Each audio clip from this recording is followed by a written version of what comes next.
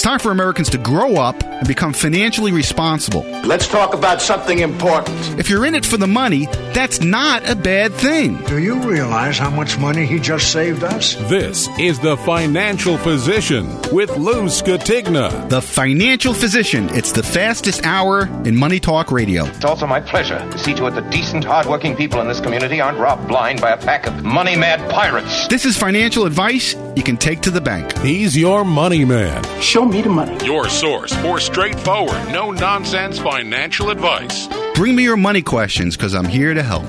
And now, here he is, the Financial Physician, America's money doctor, Lou Scatigna.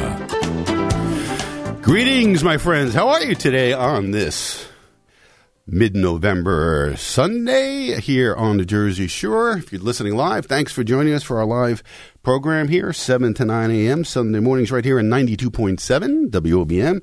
Those of you who are listening to the podcast, whatever day or time it is, thanks so much for joining us on today's edition of The Financial Physician. My name's Lou Scatigna, certified financial planner, accountant, and your money doctor each and every Sunday. On our program here, we talk money, markets, politics, and anything that affects your life. Now, I know lots of you want to know what my opinion is on the election.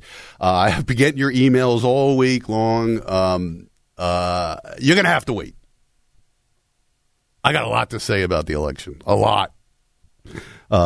But how's that for a tease, Paul? We're going to tease that. We're going to wait later on in the program when we have a bigger audience here, I think. But yeah, it is. We have a lot to talk about today on everything, in the markets, inflation. This is so much to cover today. I even have a guest later in the second hour. We're going to talk about what's going on in the housing industry and mortgages and so forth. So lots to talk about. We are going to talk about the election and the massive fraud that's being perpetrated right in our face.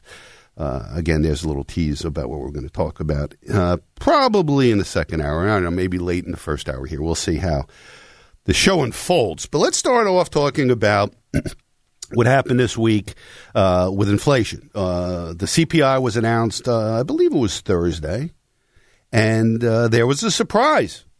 Inflation year over year was only 7.7%, and the market was expecting 7.9%. So there was a 0.2% difference in the reported number versus what was expected. And the markets went crazy to the upside. Oh, my God, how great is this? Inflation's almost 8% year over year, but that's good. Because it was 8.2% in September. So that must mean that inflation is peaked. And therefore, we could buy stocks. And we could buy bonds again. Everything's good on Wall Street. And I'm shaking my head when I watch this. It's just amazing. First of all, these numbers could be whatever government wants them to be. So 0.2% difference could be anything. And I don't know why it didn't go up, because gasoline prices went up big in October, but it didn't seem to be reflected in these inflation numbers. So Wall Street had an orgasm over this. The Dow Jones Industrial Average was up 1,200 points on Thursday, after being down 600 points on Wednesday, and had a wonderful week. And we'll talk about, in a moment, what the markets did last week. But the markets felt that, hey, regardless of what Jerome Powell said the week before, when he raised interest rates 0.75%, and said they are going to continue to do so, and I don't think this number is going to affect that in any way, shape, or form. As a matter of fact, Jerome Powell has got to be really upset that the markets are rising when he's trying to get the markets down. I mean, that's the whole idea of raising interest rates. He wants to dampen the wealth effect. He wants people to be poor. If you don't have any money, you can't go out and bid up prices for things. So he's got to be really mad that a 7.7% year-over-year increase in the CPI didn't cause the markets to go down. It caused them to go up in a big way. Also in the bond market, yields fell dramatically. As a matter of fact, I don't know if it's a historic drop or not, but it was a huge drop on Thursday.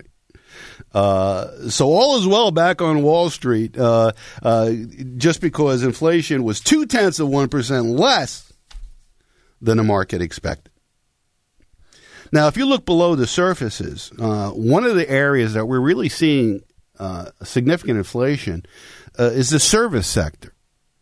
Now, you have two different sectors of the economy. You have the goods sector, which is the cost of things you buy, food, gasoline, energy, things like that. And then you have the services sector. You go to get a haircut, right? Things like that, services that you go and purchase. That's going up dramatically. As a matter of fact, services CPI is now the highest it's been since 1982, and it's going up faster than the goods CPI. So supposedly, month over month, goods costs fell, but services rose, and food costs went up. So we're seeing a stubborn increase in food, which is something most of us need. We don't need new cars, we don't need used cars, but we do need food. And month over month, food prices actually went up. The rise in shelter CPI continued. What's that cost? The cost to buy a home. What does it cost to live in a house? Or what does it cost to rent a place? The shelter index rose 0.8% in October, the largest monthly increase in that index since August 1990. The rent index rose 0.7% over the month. So, you're seeing increases in groceries and food, which is going to continue because I don't care what the Fed does with interest rates. How does the interest rate, whether it's 4%, 4.5% on the federal funds rate, going to affect me going and trying to buy a steak or a can of tuna fish or a jar of mayonnaise? By the way, Paul, do you see what a jar of mayonnaise costs these days? Do you do grocery shopping or does your wife do it? Oh, we both do. Yeah. All right. I was in my neighborhood Acme yesterday. It was $6 and change for an average size jar of Hellman's mayonnaise. I mean, I never recall it being that high. Same is true of ketchup and all kinds of other things that you see in the grocery store. I went in just to get a few items yesterday. I walked out; it was $160, and I hold it all in the hand basket. I spent $160. How does that happen? Anyway, but inflation is good, so let's buy stocks and bonds. Everything's great. I just don't see how the market. Now the market's oversold. We know that. I mean, the selling this year has been dramatic. We've had one of the worst years in market history, but it's coming back. I mean, let's look at the markets for the week. The Dow Jones Industrial Average, after a big move up on Thursday, up 1,200 points, the biggest jump in 3 years. Friday, the market, I think, was up slightly or down slightly. It wasn't a big deal on Friday. But for the week, the Dow Jones Industrial Average was up 4.15%. Pretty big weekly move. And for the year, the Dow now is only down 7.13%. At one point, just a month or two ago, the Dow was down 20%. So we're seeing a significant rebound here. And it's possible that the Dow could regain that 7% loss and end the year maybe unchanged or slightly positive. There's a lot of positive seasonal things in the market that we're seeing now. There's something called the Santa Claus rally, where the markets tend to rally in December. Why that happens, I don't know. I can't explain it. The S&P 500 had a better week than the Dow. It was up 5.9%, almost 6% for the week. I mean, you don't see movements like that in the S&P 500. I mean, that's a huge move to the upside. But still down 16.22% for the year, but out of bear market territory. A bear market is when you're down 20%. Well, for the year, we're only down 16.22%, but that's out of bear market territory. The NASDAQ even had a better week. Now, the NASDAQ has been beat up this year. I mean, the tech stocks have been a disaster. The NASDAQ was up 8.1% for the week. Again, a huge move, but still down a devastating 27.62% for the year. So we had a great week in the stock market, and all of that was Thursday and Friday in response to the CPI coming in 0.2% better than the market was expecting. So the theory here is, well, look, inflation has peaked. The Fed now does not have to continue its relentless increase in interest rates, although the Fed never said anything like that due to this small decline in inflation. It's not even a decline in inflation. We're still up almost 8% year over year. But again, the increase in inflation is not 10%, although it actually is. It's higher than that. But so the market's kind of giddy about that. Now, what happened to interest rates in the bond market? There's been a relentless move up in interest rates this year. The 10-year Treasury bond was under 1% at the start of the year, peaked about 4.25% last week. Thursday morning, prior to the CPI announcement, the 10-year Treasury bond was trading at 4.15% and closed the day at 3.82%. A 35 basis point decline on Thursday, which is a huge drop in interest rates in the bond market. Huge drop. I don't know if we've ever had a day where interest rates dropped so dramatically, especially when the Fed didn't have a meeting lowering interest rates. So the bond market rose in price.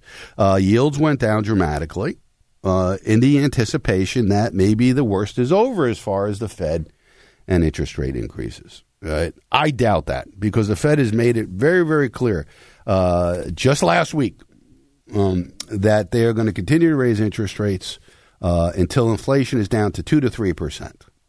Well, 7.7% isn't 2 to 3%. And we'll see if this bullish move on Wall Street continues this week or not. I tend to think it's not. I think this is a bear market rally. Like we get these big rallies in bear markets, and I think sooner the market's going to realize that, wait, it's not all about interest rates, and it's not all about inflation. It's about corporate earnings. It's about the imploding housing market. It's about the coming rise in unemployment, as well as supply shortages, rising inflation, and so forth. So I believe the market's going to come to its realization that things aren't so great. 30-year fixed-rate mortgage peaked this week at 7.32%. Now, I expect this to come down next week.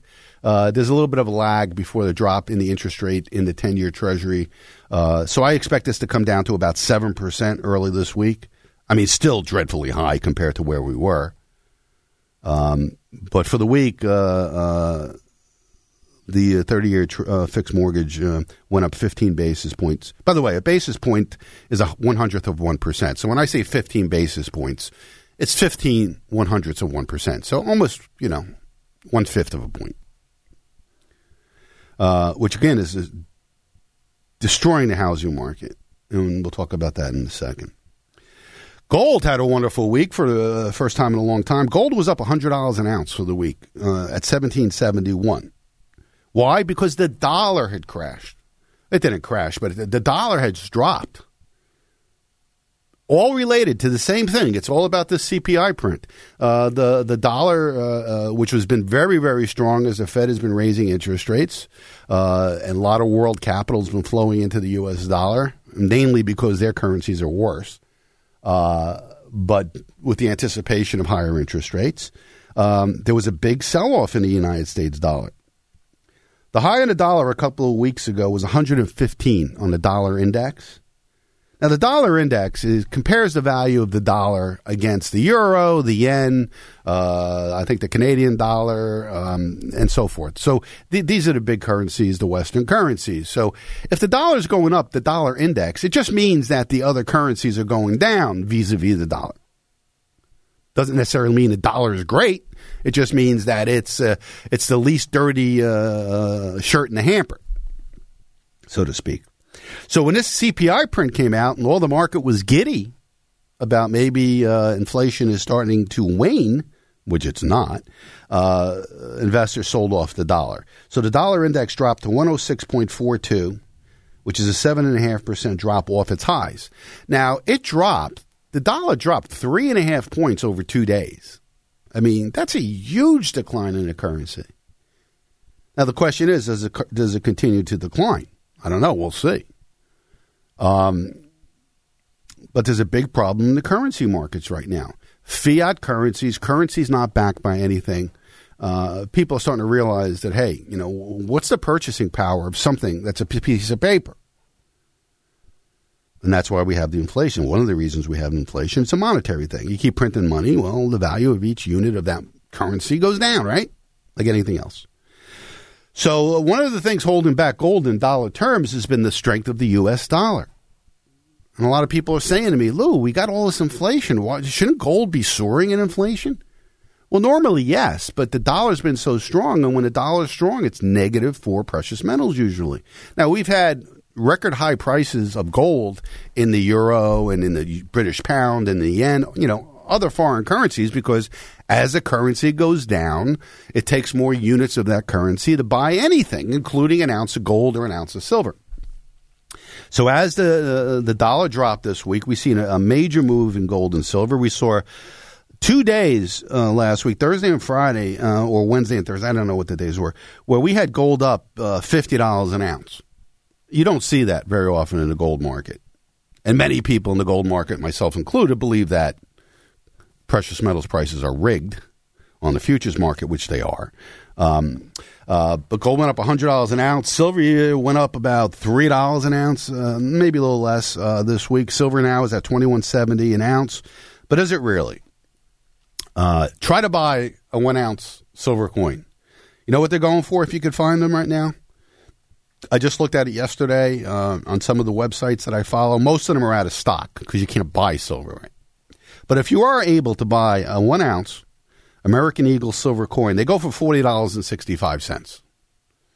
Virtually double what the COMEX spot price of silver is. So you tell me, when you ask anybody on financial markets, what's the price of silver, they're going to quote the COMEX spot price of $21.70. But you can't buy silver at $21.70. If you could find it, you could buy it at $40.65. So what is the price of silver, one should ask? The price to get a piece of paper that says you own silver, or the price to actually get a coin that is made of silver? I'll let you decide which is what. Go and try to buy an ounce of silver, and you tell me what the price is. Gold right now. The spot price is $1,771 an ounce. That's up $100 this week. But what does it cost actually to buy a 1 ounce gold American Eagle coin? Well, I went on the websites in 2010. That's what it costs to buy a 1 ounce gold coin. So what's the price of gold? Is it $1,771 or is it 2010?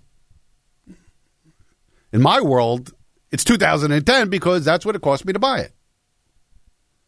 Think about it. If they tell you that a price of a car is $25,000, but you go to a dealer and it costs $40,000 to buy the car, what's the price of the car?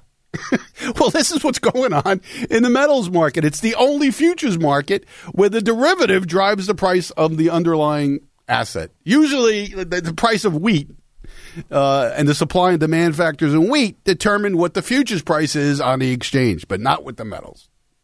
And that's the way they manipulate and they rig it. But we saw something very, very interesting this week. We saw a huge rise in gold and silver. And I think it's just the beginning. The problem is you really want to buy it. Good luck trying to find it. And number one, trying to purchase it at a level that you think it's trading at, which it's not. Gasoline's still stubbornly high at $3.97 a gallon. I saw when I was coming in on the Parkway, it was $4.04. Now that the elections are over, well, they're not over. They're still going on. But, oh, my Lord. You're going to see the energy prices go up because now the politically motivated sale of our strategic petroleum reserve is ending, conveniently the week of the election. And now we're not going to have that supply coming into the market. OPEC has cut production, and we're going to start seeing rising energy prices again. Now, interesting developments in the crypto market. The FTX exchange, the second largest exchange for cryptocurrencies, collapsed this week. It turns out to be a major fraud and Ponzi scheme where billions and billions of dollars have been lost. I've been telling you for years that these cryptocurrencies, are worthless. I mean, they're just made up. I mean, there's hundreds of them. In this case, it was FTT, I think, was their coin that collapsed to nothing because it's worthless. It's a Ponzi scheme, these cryptocurrencies. And I don't want to get too deep into what happened with this, but, you know, this 20-something-year-old kid became a multi-billionaire setting up this exchange.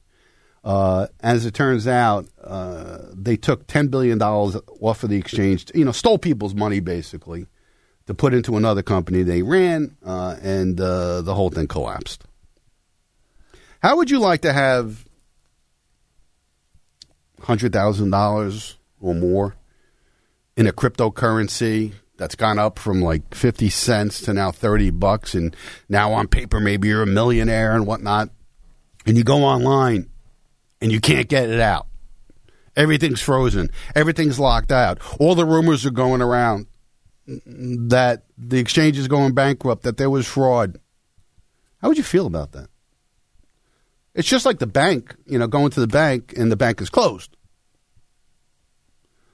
And there was a run on that bank. I mean, when people started hearing the rumors that they were in trouble, everybody started pulling their money out. And then they had to freeze it.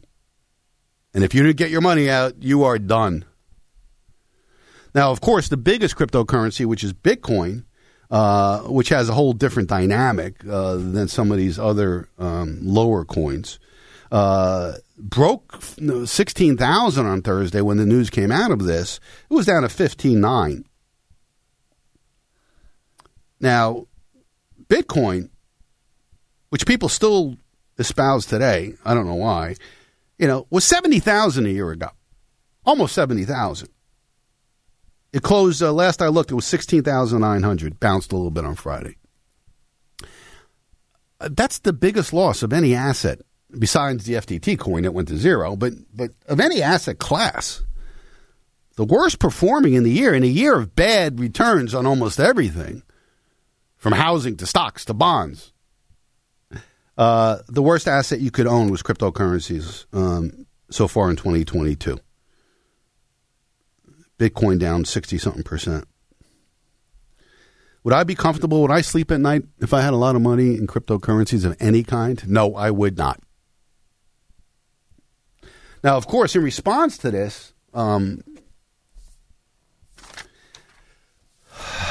right after this happened, the U.S. Treasury Secretary Janet Yellen came out and stated that that they're going to start looking at regulating these cryptocurrencies right on cue. Right on cue, all right? Because they're going to come out with their Federal Reserve digital currency, and they don't need any competition for it. So this situation here was a perfect opportunity to say, hey, wait a second, we got to start regulating this. Treasury Secretary Janet Yellen called for crypto to be regulated after Sam Bankman-Fried, that's the 30-year-old Democratic darling, by the way. He spent $40 million. And I read an article this morning that this may be a money laundering scheme to kick back billions of dollars to Democrats from Ukraine. The money that we've allocated almost $100 billion that's gone into Ukraine. Nobody knows where that money's gone. But apparently, some of that money found its way into this FTX exchange and the FTT crypto coin. And the head of that company, this guy Sam Bankman-Fried, was the second largest donor to the Democratic Party. I wonder if we're going to hear more about that, or is that going to be buried like everything else that's anti-Democrat? Very, very interesting. Here's the headline of the article. Breaking exclusive. I think this is Gateway Pundit. Tens of billions of U.S. dollars were transferred to Ukraine, and then using FTX cryptocurrency, the funds were laundered back to Democrats in the United States. And the article goes on to say, did you ever wonder where all those billions of dollars were going in Ukraine? Did you ever wonder why anyone was trusting the elites in the U.S. politics like the Bidens with billions of funds going into Ukraine? Today, it turns out that these were excellent questions. We have information that tens of billions of dollars going to Ukraine were actually laundered back to the U.S. to corrupt Democrats and elites using FTX cryptocurrency. Now the money is gone and FTX is bankrupt. Now, I have not verified this in any way, shape, or form. Okay, I'm just telling you what's out there. Earlier today, we reported that FTX cryptocurrency appeared to be used in a Ponzi scheme involving the Democrats and Ukraine. The far-left Washington Post reported on March 3rd that Ukraine was dealing in cryptocurrencies. And they go on to say, the word is now out. The Democrats sent billions of dollars to Ukraine and then laundered this money back to Democrat pockets and funds in the U.S. Now the company is bankrupt and the funds are nowhere to be found. And, Wall Street's calling this like a Lehman moment for the cryptocurrency space. And it sure is. I mean, we're talking about billions and billions of dollars that are likely lost. And, we've been waiting for a financial disaster to happen in the cryptocurrency. I've been telling you for years here that it's going to happen, that these things are worth nothing. And this certainly qualifies as a financial disaster. And I couldn't imagine making millions on cryptocurrencies only to be wiped out overnight. And there were some big hitters involved with this cryptocurrencies. BlackRock had a lot. The Ontario Pension Fund, Sequoia Partners, SoftBank, Van Eck Mutual Funds. And all this money's gone. Tom Brady, did you hear about this? Tom Brady and Giselle. They had a lot of their fortune in this cryptocurrency. We'll see if Tom Brady throws 5 interceptions today because he's so upset. But yeah, the rumors are that they've lost millions and millions of dollars. So this is a major catastrophe for crypto investors. And I don't think they're the only one. We're going to hear more and more about this. Unbelievable. I still don't understand cryptocurrencies. Now, last week, one of our listeners called in and asked if, they didn't want to get on the air, but asked if I could just explain what Federal Reserve digital currency is and what does it mean. And I said that, central banks, if they go ahead with this, are going to destroy the existing cryptocurrencies because they want total control. They want to see everything you're doing. And one of the advantages of Bitcoin and other blockchain currencies, digital currencies, is anonymity, that you could do transactions without anybody knowing. So what are central bank digital currencies? Digital tokens, as you will. They're similar to cryptocurrencies like Bitcoin, but they're issued by a central bank. And the value of those coins are pegged to the value of the country's fiat currency. So what's fiat currency? Fiat currency is the currency of a country that has no backing by gold, silver, commodities, or anything else. So it's only backed by confidence in what the value of that unit is. Now, here in the United States, we're seeing the purchasing power of the unit of currency of the U.S. dollar declining every day. And that's what inflation is, right? Inflation is not what you think it is or what you're told it is. Inflation is not rising prices. Inflation is an increase in the money supply that causes rising prices. It's inflation of the money supply, the growth of money that's being created. And the result of that is prices going higher. Now, over the last 4 or 5 years, ever since the COVID started, the printing of money, of U.S. dollars and other Western currencies is, if you looked at a graph of it, it goes straight up like a hockey stick. And now we're seeing the inevitable result of that, which is price inflation. So all across the world, there's a lot of talk about these digital currencies. They want us to get away from using paper dollars or paper currency. So by creating a digital form of this and making paper currency illegal, now you're in the system. You can't get out of the system. And not only that, it's no longer private. The Federal Reserve and whatever government agencies that the Federal Reserve allows will be able to see how you spend your money.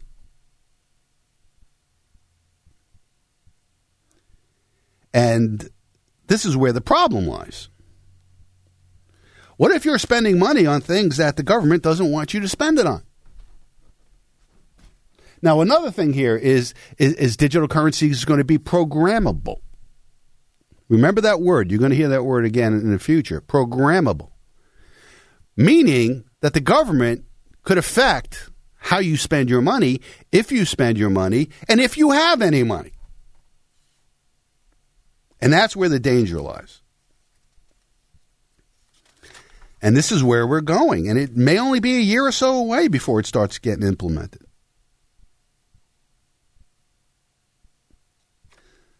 And now the government says, well, now, we'll stop a lot of illegal activities, financing of terrorists, money laundering, that kind of thing.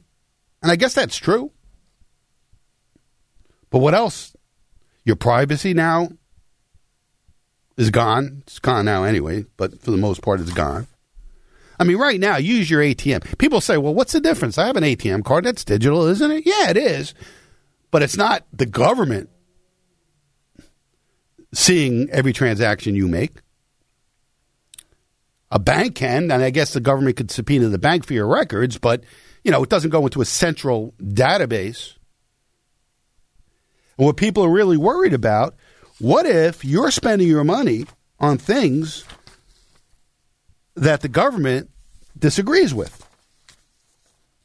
How about donating money to Republican candidates? They could shut off your ability to do that. What if they think you're drinking too much? Well, you can't go to the liquor store every day and buy a 6-pack of beer. That's not good for your health.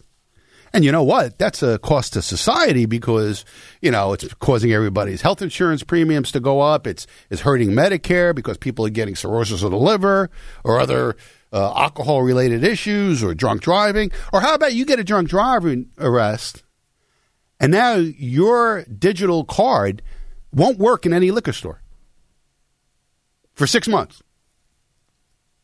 Right? See where this goes here? See how this could morph into total control. So this has profound privacy implications. So if you go into a store or anything, you buy something with cash, you go into a coin dealer and buy silver coins or gold coins, nobody knows about it. But if there's no such thing as cash, everything you buy is known. Every way you spend your money out of your digital wallet. And this is pretty scary stuff. And this is also a tax collector's dream come true. If they see every transaction can be taxed by the government. And you don't pay the tax, they just take the tax. They think the IRS thinks you owe them money, bam, right out of your checking account. There it is. We're not going to wait for you to pay us and charge you penalties, and we're going to take it. And where's the due process here? Are they just going to take it? Now you have to fight to get it back? Now, typically, in the history of man, you agree on a transaction with another individual. So this is a private transaction. There's two parties involved. And only the two parties involved know each other's identity. You buy something from each other or you barter, whatever, and then you move on. Nobody knows about it. But in the digital world, everybody knows about it. Well, not everybody, but the government knows about it. And in China, they've advanced this along way further than anybody else is. They have the digital yuan, which is called the e-yuan. And this is a pretty scary version of the central bank digital currencies that we're talking about. But it can go there very, very quickly. And it's designed as much to control the population as to make people's lives easier. And so they try to say, well, it's easier for now. You don't have to carry cash. Everything can be done with the card. But now they control you in China. If they don't like where you surf on the internet, they see everything you do. They could just shut down your bank account. If you're behaving in a way that the government doesn't want you to, they control that. They give you now digital scores based on what websites you track. Say I go to a website. It's not mainstream. I go to a lot of websites that aren't mainstream to get my news. And that website happens to be a conservative website. Now you're going to get a certain score because of your surfing history. You must be a MAGA Republican. You must be a threat to democracy. We're going to fine you. Now we're seeing we're starting to see that start to come into our lives now. I mentioned a couple of weeks ago PayPal. It's part of their terms of service. If they feel that you're putting out misinformation, they're going to fine you $2,500 and just take it out of your account. Now, when this was first being talked about, Jerome Powell went on to say that digital currencies won't be anonymous. This is his own words. So it would not be anonymous. It would not be an anonymous bearer instrument. We would be looking to balance privacy protection with identity verification, which has to be done, of course, in today's traditional banking system. All right, so there you go, right out of the Federal Reserve Chairman's mouth. It won't be anonymous. The question now is it going to be programmable, where the government and government agencies can target their support packages to the right people. So say they want to give money to who they consider to be unfortunate people that, by the way, voted Democrat. They could just put money in your account. There you go. For your good behavior, here's $1,000.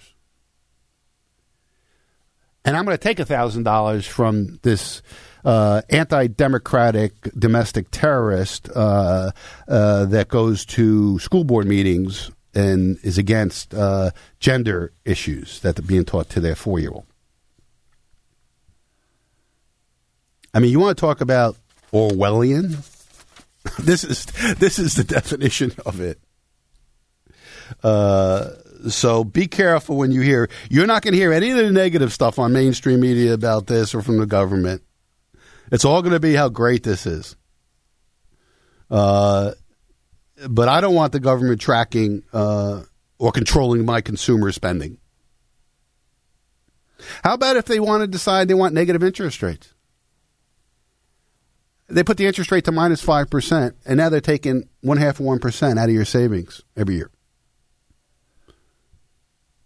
How about that? The government has a deficit this year, so we're going to hit everybody up for $500. Whoop! There it is. It's gone.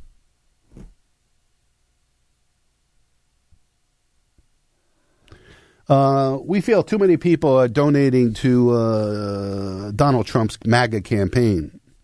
And since he's an enemy of the state, we consider, we're going to shut down your bank account. Or we're going to take that money and give it to the Democratic Party just to balance out your extremist behavior. So digital currencies is the path to becoming a surveillance state.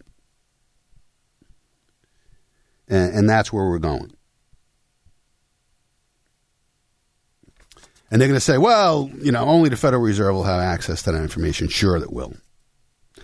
The government will have access to every transaction. And they'll know about it. And again, just look at China and how they're doing it. But there's so many different dangers here to your privacy, to the way you consume, to the way your political behavior is. Once they control your money, you're in trouble. And what if they consider your behavior so egregious that they just, one switch, all your money's gone? It's gone into a fund for the greater good. Unbelievable. Let's take a break. 732. What do you think about all this stuff? 732-237-9626 is the call number. My name's Lou Scatigna, and you're listening to The Financial Physician. Don't go away. Jersey Shore Septic and Sewer, a family-owned and operated premier septic installation and repair company with more than a decade of experience in the septic services. Jersey Shore Septic and Sewer provides full-service maintenance and cleaning services, pumping septic tanks, repairing broken sewer lines, cleaning of grease tanks for restaurants, as well as real estate septic inspections, repairs, and installations. Phone 732-600-8721 or go to jerseyshoreseptic.com to learn more. Jersey Shore Septic and Sewer, top-quality work at the most affordable rates. Brick Township has plenty to offer in November and December to celebrate this holiday season. Go grab all your Thanksgiving goodies at the Farmers Market on Saturday, November 19th from 8:30 a.m. to 1:30 p.m. at Windward Beach Park. The annual tree lighting will take place on Wednesday, November 30th at 5:30 p.m. at Town Hall, located at 401 Chambers Bridge Road.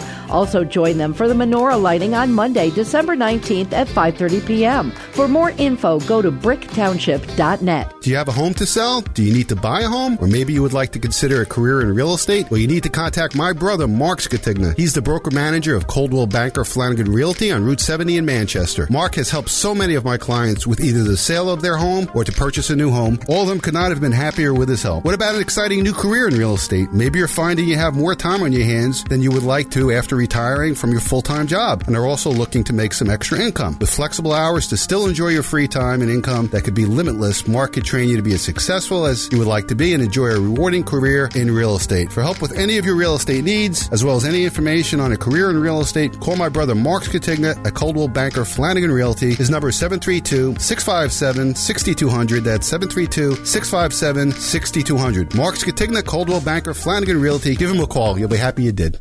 I'm Lou Scatigna, certified financial planner, author, president of AFM Investments, and the host of The Financial Physician, heard each Sunday morning 7 to 9 right here on 92.7 WOBM or anytime at thefinancialphysician.com. Don't let interest rates, inflation, and market volatility keep you awake at night. Come to my Toms River office for a no-obligation professional diagnosis of your financial health. I'll review your investments, income taxes, and retirement plan. I'll suggest a comprehensive financial and estate plan that will improve your financial health and, most importantly, lower your financial risk during these uncertain times. If you are retired or plan to retire, I will show you strategies designed to increase your income and protect your estate from nursing home costs. Call us at 732-905-8100 and get on the road to a healthy financial future. That's 732-905-8100. Join me Sunday mornings 7 to 9 for The Financial Physician right here on 92.7 WOBM or listen to the podcast at thefinancialphysician.com. Securities transactions through Lee Baldwin & Company, member FINRA and SIPC, registered investment advisory service through Fortitude Advisory Group.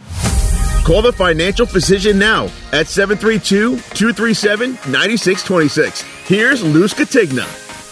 And I've been running a new commercial on Atlantic Septic and Sewer Service here on Jersey Shore. Not Atlantic, Jersey Shore.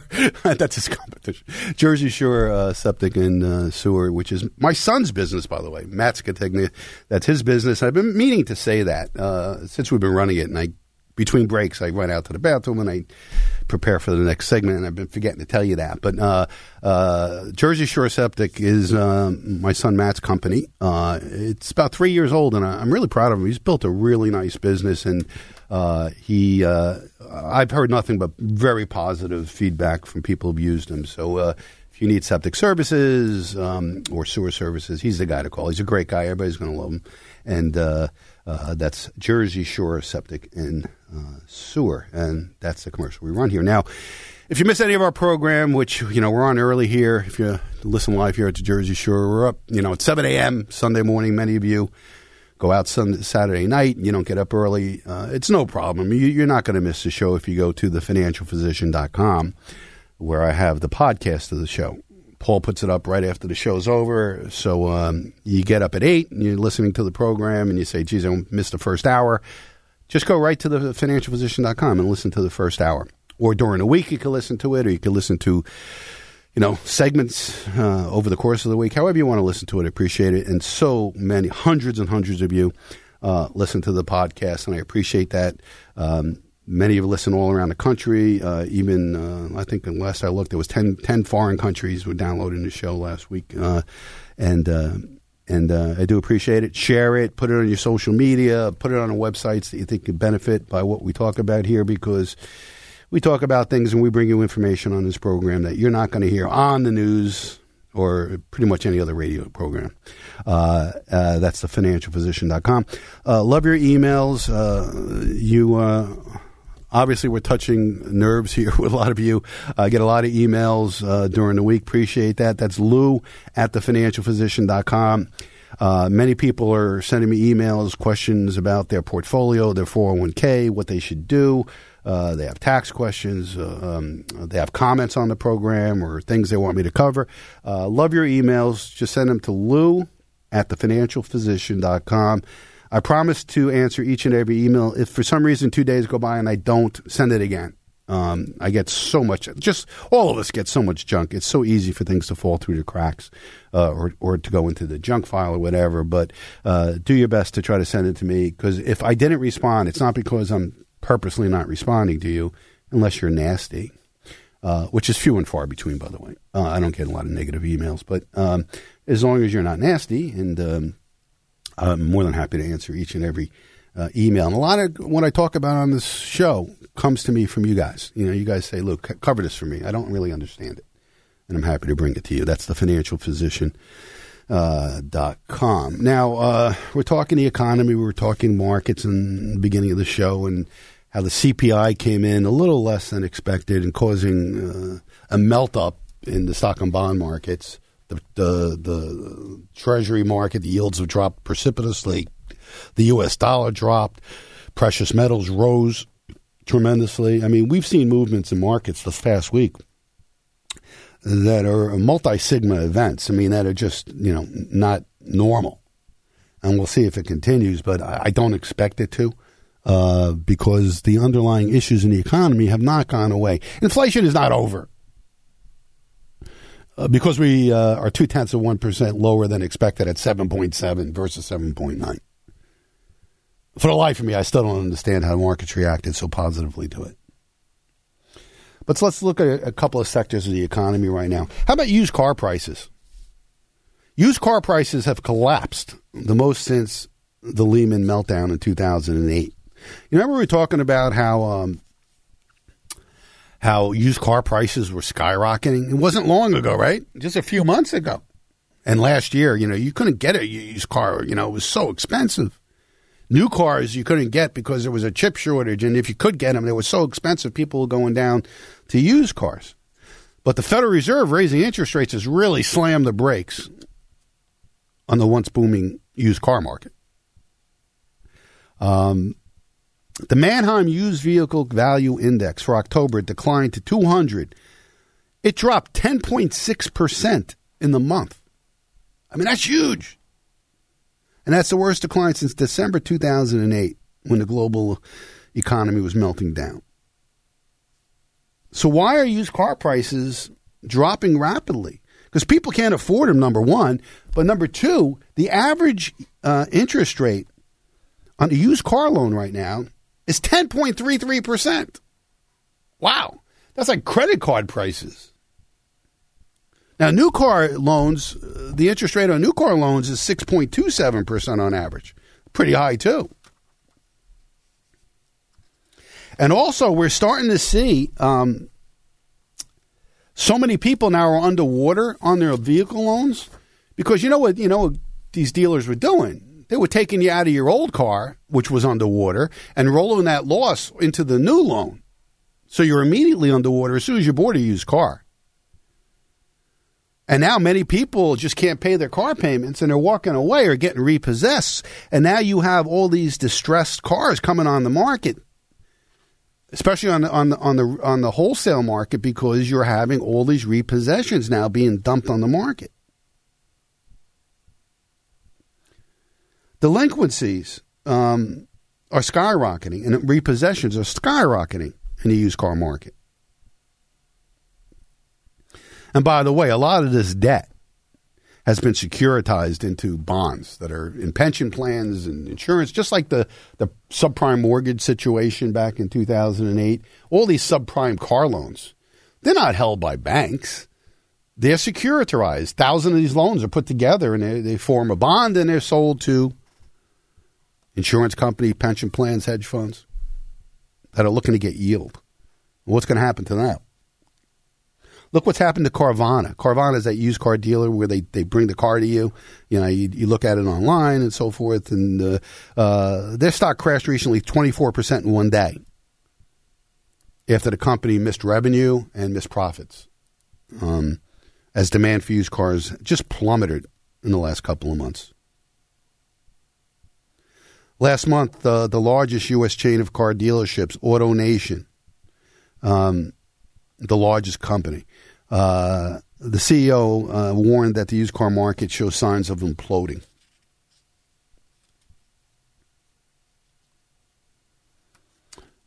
So that's what's going on in the used car market. Let's talk about the housing market. We're going to spend more time on it in the second hour because I have a guest coming on that's a mortgage expert, and he's going to tell us what he's seeing in that market.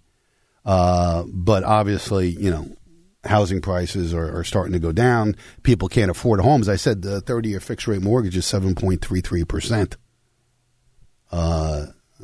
Compared to 3.5% or 3% a year ago. We did the math for you last week, how much more it costs per month for the same home with interest rates rising. Another article out, U.S. consumers will be spending much less this holiday season because many of them are already tapped out. Thanks to deteriorating economic conditions, Americans plan to buy a lot less stuff this holiday season. In fact, one survey that just was released has discovered approximately half the country plans to buy fewer things this year. Roughly half of shoppers will buy fewer things due to higher prices, and more than one-third said they will rely on coupons to cut down on the cost. But normally when cash is tight for Americans, they pull out their credit cards during the holiday season because, it's the holiday season. My kids can't, not have the newest and best. So they pull out their credit cards and they say, you know what, I'll deal with it next year. But unfortunately now, millions and millions of Americans are already tapped out. We've seen that credit card balances have just hit a record high in the last couple of months as people are using their credit cards to pay for groceries, to pay for gasoline. And many of them have hit their credit limits, and banks aren't expanding credit limits very easily now. They see the writing on the wall. TransUnion, their quarterly credit report, bank card balances rose 19% during the third quarter from a year ago, reaching $866 billion. This was driven heavily by growth in Generation Z and millennial borrowers who balance increased 72% and 32% respectively. So Generation Z, I guess that's 20-year-olds or is that I don't know, Paul, what is Generation? Generation X, I think, was 30-something years old. Or, I don't know. I've lost track. They got so many different names. All right, so Generation Z, whoever you are, your credit card balances went up 72% in a quarter. That's unbelievable. But Americans have been relying heavily on their credit cards just to survive from month to month in this harsh economic environment that we're living in right now. Oh, but the stock market went up huge this week. Everything's great. So now that the balances are so high, Americans either can't charge anymore because they've hit the credit limit, or they're reluctant to do it because they're not going to go out and spend thousands of dollars on Christmas when they need that credit line for groceries and gasoline. Now, women usually do a great deal of the holiday shopping.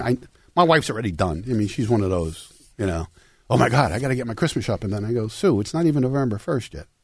If she's not done by Halloween, she starts getting crazy, right? Meanwhile, if I'm doing any shopping, it's Christmas Eve usually. But that's men. But rising prices is taking a toll on everybody, but a new study shows women are feeling the pain more than men. And it's the primary, it is the primary money woe keeping ladies up at night. So Fidelity Investments did a survey and found that inflation is currently the top financial concern for U.S. women, with upwards of 70% citing it as their main worry. So obviously, when you're feeling this, you're not going to spend as much. How about this statistic? This blew me away. 37% of all small business owners in the entire country were not able to pay their rent last month. 37% of small businesses couldn't pay their rent last month. Wow. That's a disastrous number. If it's 10%, it's a disastrous number. I mean, that's unbelievable. I find it hard to believe that almost 4 in 10 businesses did not pay their rent last month. I find that hard to believe. But if it's true, or anywhere near it is true, boy, we're in trouble. And the Federal Reserve should not be aggressively hiking interest rates as we're entering this economic meltdown, which is really what we're doing. And as we're going to talk about later in the program, the housing industry is paying the price for this. It's one of the industries that are paying the price. Loan demand for mortgage loans crashes to depression levels. Now, I would expect, that mortgage loans obviously would decline, with rising interest rates and an economy that's imploding. But we're certainly seeing this in mortgages where we're at depression levels. And, of course, refinances are down like 90%. I mean, who's going to refinance their mortgage here at such a high rate? One business is booming, though. Paul, what business do you think is booming right now? I'll give you a hint. Vaccine. Yeah, pharmaceuticals? No, the funeral business. The funeral business. Yes, it's true. There's a rise in mortality across the country and across the world, and nobody knows why. Service Corporation International, SCI, is the largest for-profit funeral operator in North America. They had its quarterly earnings call last week, and they had another great quarter. You'll be pleased to hear they did really well. So far in 2022, the company has made almost $500 million in profits. Its stock is up over 15% this year. Actually, it's up 15% since its last earnings report. So in a market where everybody's been doing horrible, death has been your best investment. Now, SCI's management has been pretty open with investors, and they say that, the growth in funeral home business, it's pretty steady. I mean, it's always been 1 to 2% up or down. I mean, it's pretty predictable in a country of $330 million, 30 million people. How many people are going to die as a percent? I mean, this is a pretty predictable thing. But not now. It used to be predictable. Thomas L. Ryan, SCI's chairman and chief executive, said Wednesday morning, if you go back in this industry, and particularly with SCI, year to year you would see the numbers of deaths. Probably in 1 year you may be down 1% or 2%. In the next year you're up 1 or 2%, which you could predict with pretty good accuracy over the year. Then 2020 comes along. COVID game changer, right? We're having to do at one point of time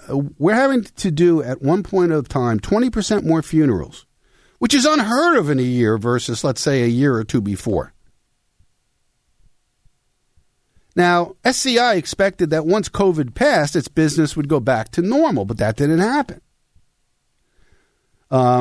He thought it would go back to 2019 levels. Let's face it, people aren't dying as COVID as much anymore. That would be a reasonable thing to expect, but that's not what happened.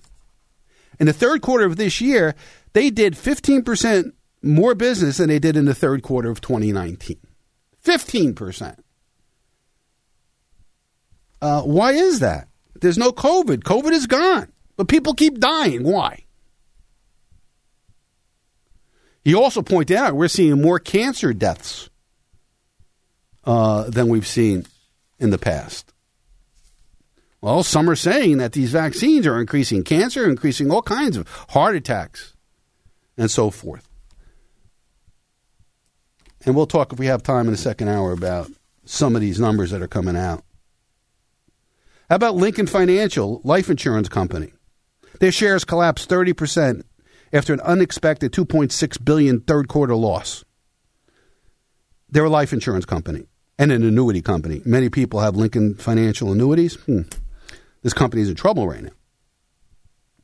Maybe we'll talk more about that after the break. It's top of the hour. 732-237-9626 is the call number. My name's Lou Scatigna. Don't go away.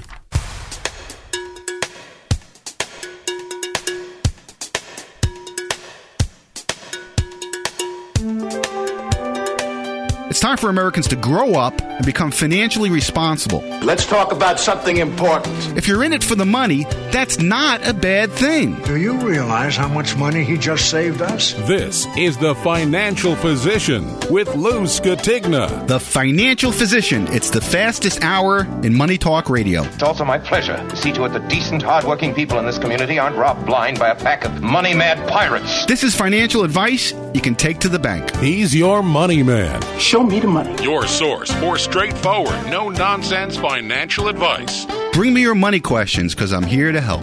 And now, here he is, the Financial Physician, America's money doctor, Lou Scatigna. All right, welcome to Hour 2 of The Financial Physician. Lou Scatigna here, certified financial planner and your money doctor, every Sunday morning, live here on the Jersey Shore and 92.7 WOBM, or anytime on the podcast at thefinancialphysician.com. Just go to thefinancialphysician.com, hit the radio tab up top, and listen to the latest program. We have past programs there as well, but it's up at 9:05. We go to 9, right? Yeah, it's 9:05. We move around so much here. I don't know what hours that we do the show anymore. But he'll have it on 9:05. Appreciate you sharing it, linking it on your social media and whatnot. So we had a really informative first hour.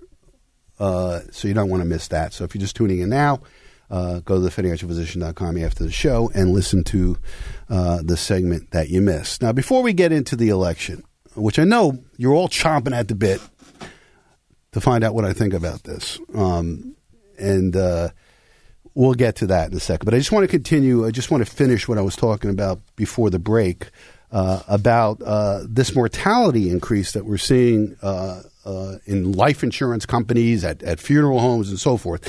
Now, nobody's saying the obvious here. Service Corp's CEO did not even try to go there and say that maybe it has something to do with vaccinations. Why would he do that? I mean, he doesn't want to bring that on himself. Business is good. So he's not going to say that. And nobody's saying the obvious. How many times are we hearing about people dying suddenly? That's a new cause of death. Died suddenly. What caused the death? Well, died suddenly. That's the cause of death. Sudden death is the cause of sudden death. But we're starting to see life insurers, laying out a lot of money. October 31st, Lincoln Financial. Lincoln National Corp is the parent company. They're a life insurance company. They're an annuity company. Many people I see come to my office, they have a Lincoln Financial annuity. Well, I'd be a little nervous if I owned annuities these days, because who holds the assets in annuities? It's insurance companies, life insurance companies, right? So Lincoln National, by the way, when they announced this unexpected loss, I don't know why it's so unexpected. The stock in October 31st was about $54 a share. It closed on Friday at $33.30. that stock has crashed. I would be a little nervous if I was an annuity holder at Lincoln Financial right now. And they're not the only life insurance company that's experiencing this. Obviously, they're not. If they're experiencing it, other ones are as well.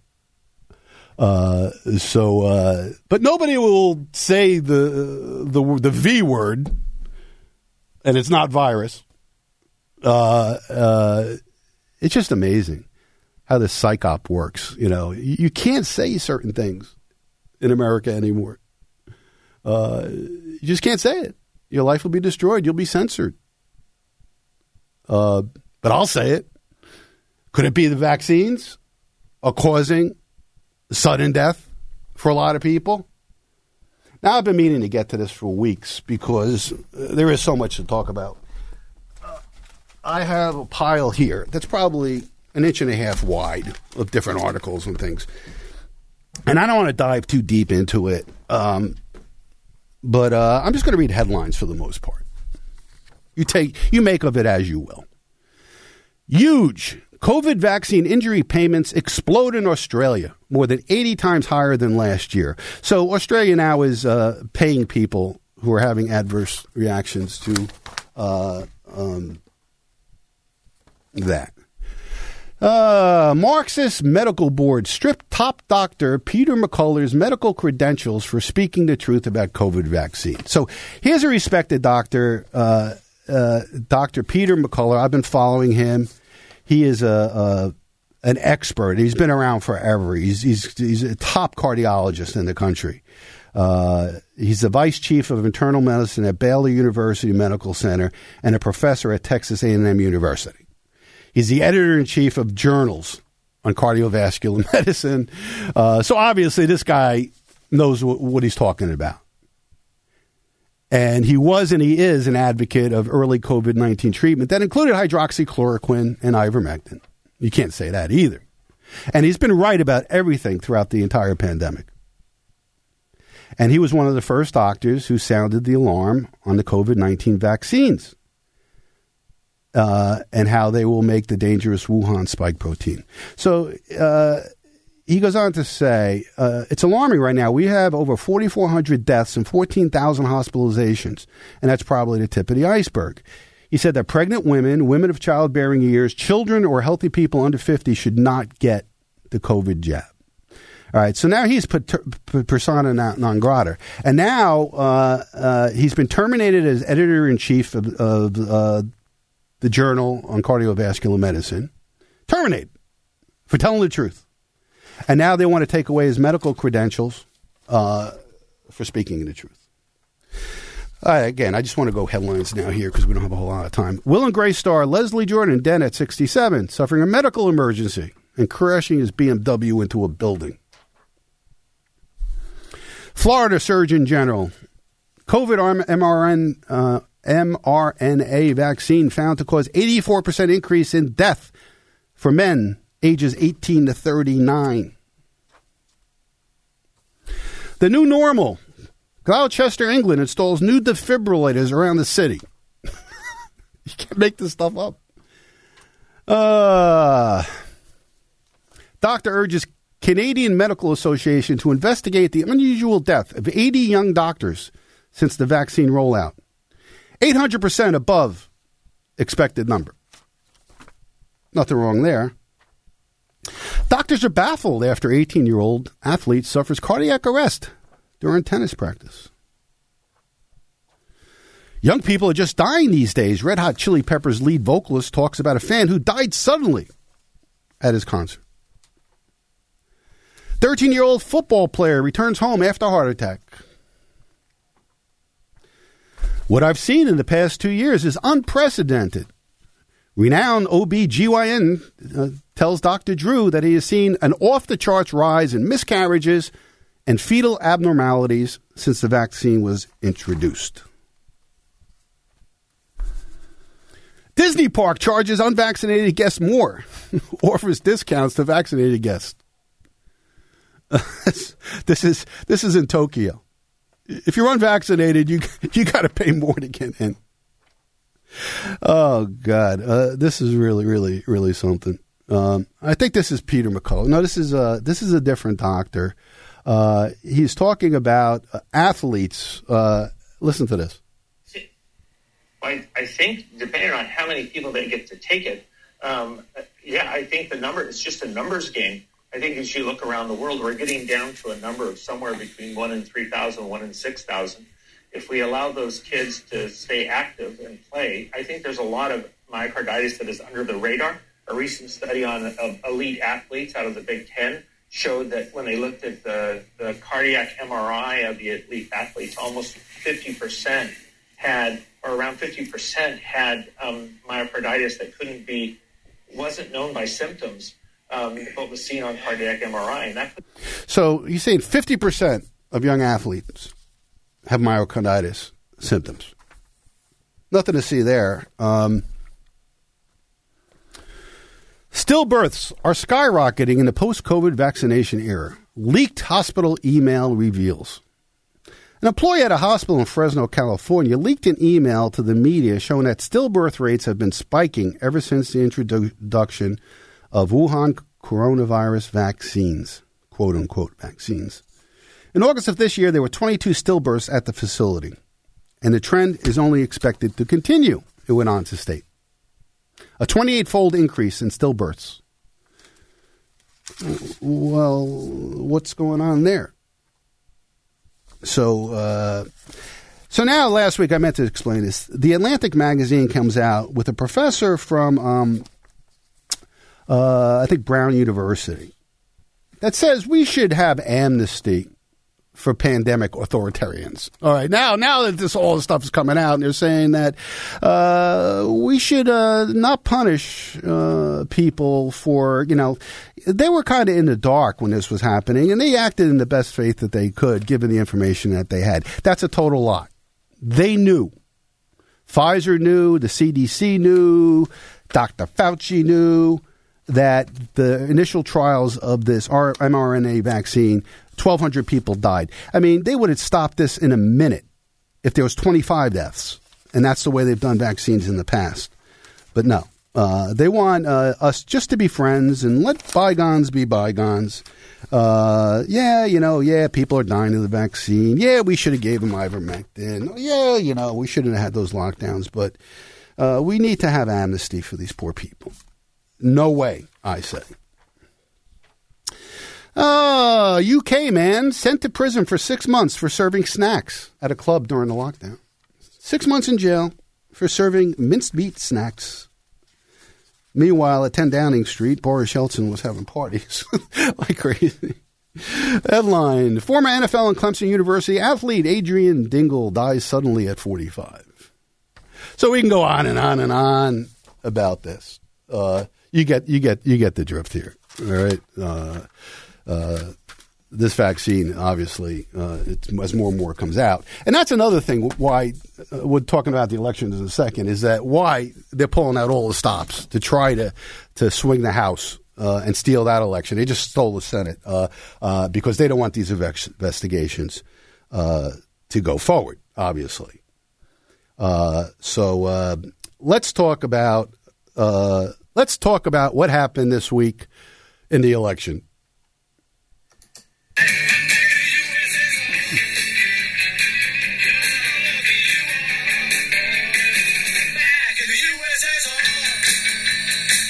Yes, we are back in the USSR here in the United States. And I don't say that jokingly. I mean, we are now in a place that is Venezuela, China, Soviet Union. We're under one-party rule right now. And what happened this week, I told you last week that, the Republicans are going to easily win the House. Probably it's going to be more difficult in the Senate because that's where they're going to go all out to try to keep the Senate. And it's only a few elections that they really have to turn, not 200 elections. Well, I was wrong. Well, I did say that if the Republicans don't win the House by a lot, by default, that there's fraud. But I never expected it to be so in your face as this election was. We don't have election day anymore, people. The elections are not called on election day unless you're a state like Florida. Now, all polling prior to the election indicated a red tsunami, a red wave. Republicans may win as many as 7 seats in the House and maybe 6 Senate seats. Poll after poll after poll indicated that. And realize these polls are flawed to begin with. All right? But it was obvious. People were saying 75% of Americans say the country's going down the wrong path. The president of the United States is the most unpopular president probably in history. Inflation is at a 40-year high. The middle class is disappearing. The borders are open. We're a laughingstock internationally. We had Afghanistan last year. We can go on, right? Now, you would think that the party in power would be deposed in a big way. You know, historically, every president in history facing his first midterm elections really have a tough day and automatically lose 20 to 30 House seats. Automatically. And maybe average more than 4 Senate seats. So we have a terribly unpopular president who's obviously brain dead with dementia. Can't put 3 coherent sentences together. Yet Biden defied history. It was a miracle. It was an absolute miracle. The Democrats won the Senate. Oh, did you hear that overnight? Oh, yeah. In Nevada, the Republican who was winning by 2 points with 89% of the vote in on election night lost last night. Votes kept coming in, and they're all Democrat, of course. Finally, last night, the Democrat pulls ahead. NBC announced it as a Democratic win. The Senate's over, done. Don't even talk about it. The Georgia election doesn't even mean anything now because the Senate is done. Yesterday, they announced that Kelly won in Arizona. 600,000 votes still haven't been counted yet in Arizona. But as soon as Kelly went ahead, they call it. Done. Senate's over. Doesn't matter. Now they're going after the House. Now, on election night, the House should have been called for Republicans. They didn't call it. Again, any close race, they don't call anymore. There was a day when you knew the outcome of an election the night of the election, right? But whenever you get these close things, they stop counting. Oh, well, we're going to need more days to count, more days to manufacture votes. And, you know, every time that there's not a winner declared on election night, 80% of the time the Democrat wins, regardless if they were ahead or behind. What does that tell you? So if you believe the Democrats made a miracle happen without cheating, without rigging, without stealing, I got a bridge to sell you. So, I mean, there was poll after poll after poll indicating a red wave. Polls even showed that women moved 32 points from September to October in favor of the Republicans. But at the end of the day, we're supposed to believe they all move back to Biden and the Democrats. Now, I don't care if you're a Democrat or Republican. This should bother you. I mean, I've been dismayed by this. Not dismayed that the Republicans are not going to win the Senate. Look, there's another election in 2 years. That's not the issue. The issue is, do we have the ability now to determine our own future, or are we under the grasp of a state party and a tyrannical leftist state that we live in? That's the scary part to me. Does our vote even matter? I mean, if they're able to take an election like this, which by all intents and purposes should have been, and in the past would have been, a landslide for Republicans, in the worst economic conditions and the worst popularity for Democrats, with all this people upset about the racial issues, the gender issues, what's going on in our schools with the border. I mean, the exit polls that CNN ran showed people totally for the Republicans. And you're going to try to tell me they're losing every close race? I find that hard to believe. Blacks, Hispanics, white men, women, even younger people, all moved to the GOP massively. But they may not win the Senate or even the House. NBC is predicting now that the Republicans are going to win a House by maybe 2 votes, by 2. I got up election morning, just like I did in 2020, when it was obvious that the Republicans were going to win and Trump was going to win big time, only to wake up the next morning with all of it in doubt. Counting stopped. I mean, it's the same exact game plan. And the Republicans had 200 seats in the bag. Democrats had 189. And it was considered only a matter of time before the Republicans won. But no. It drags out. And the votes keep coming in, and the votes keep being found, and it's all Democratic until they get just ahead, and then they recall it for the Democrat. And this is going on. They're trying to steal. They stole the Senate already. Now they're trying to steal the House. And why is that so important? Because once the House is controlled by the Republicans, now the investigations start into the FBI, into Hunter Biden, into the Department of Homeland Security, possible impeachments, the January 6th fiasco. They finally could release all these cameras in the Congress. They don't want, the Democrats can't have that happen, and they're doing everything they can. There's 4 Republican seats in California. That's not going to be called for at least another week. I mean, these are congressional districts. These are not full states. You're talking about the size of a county. They can't count the votes. Are you kidding me?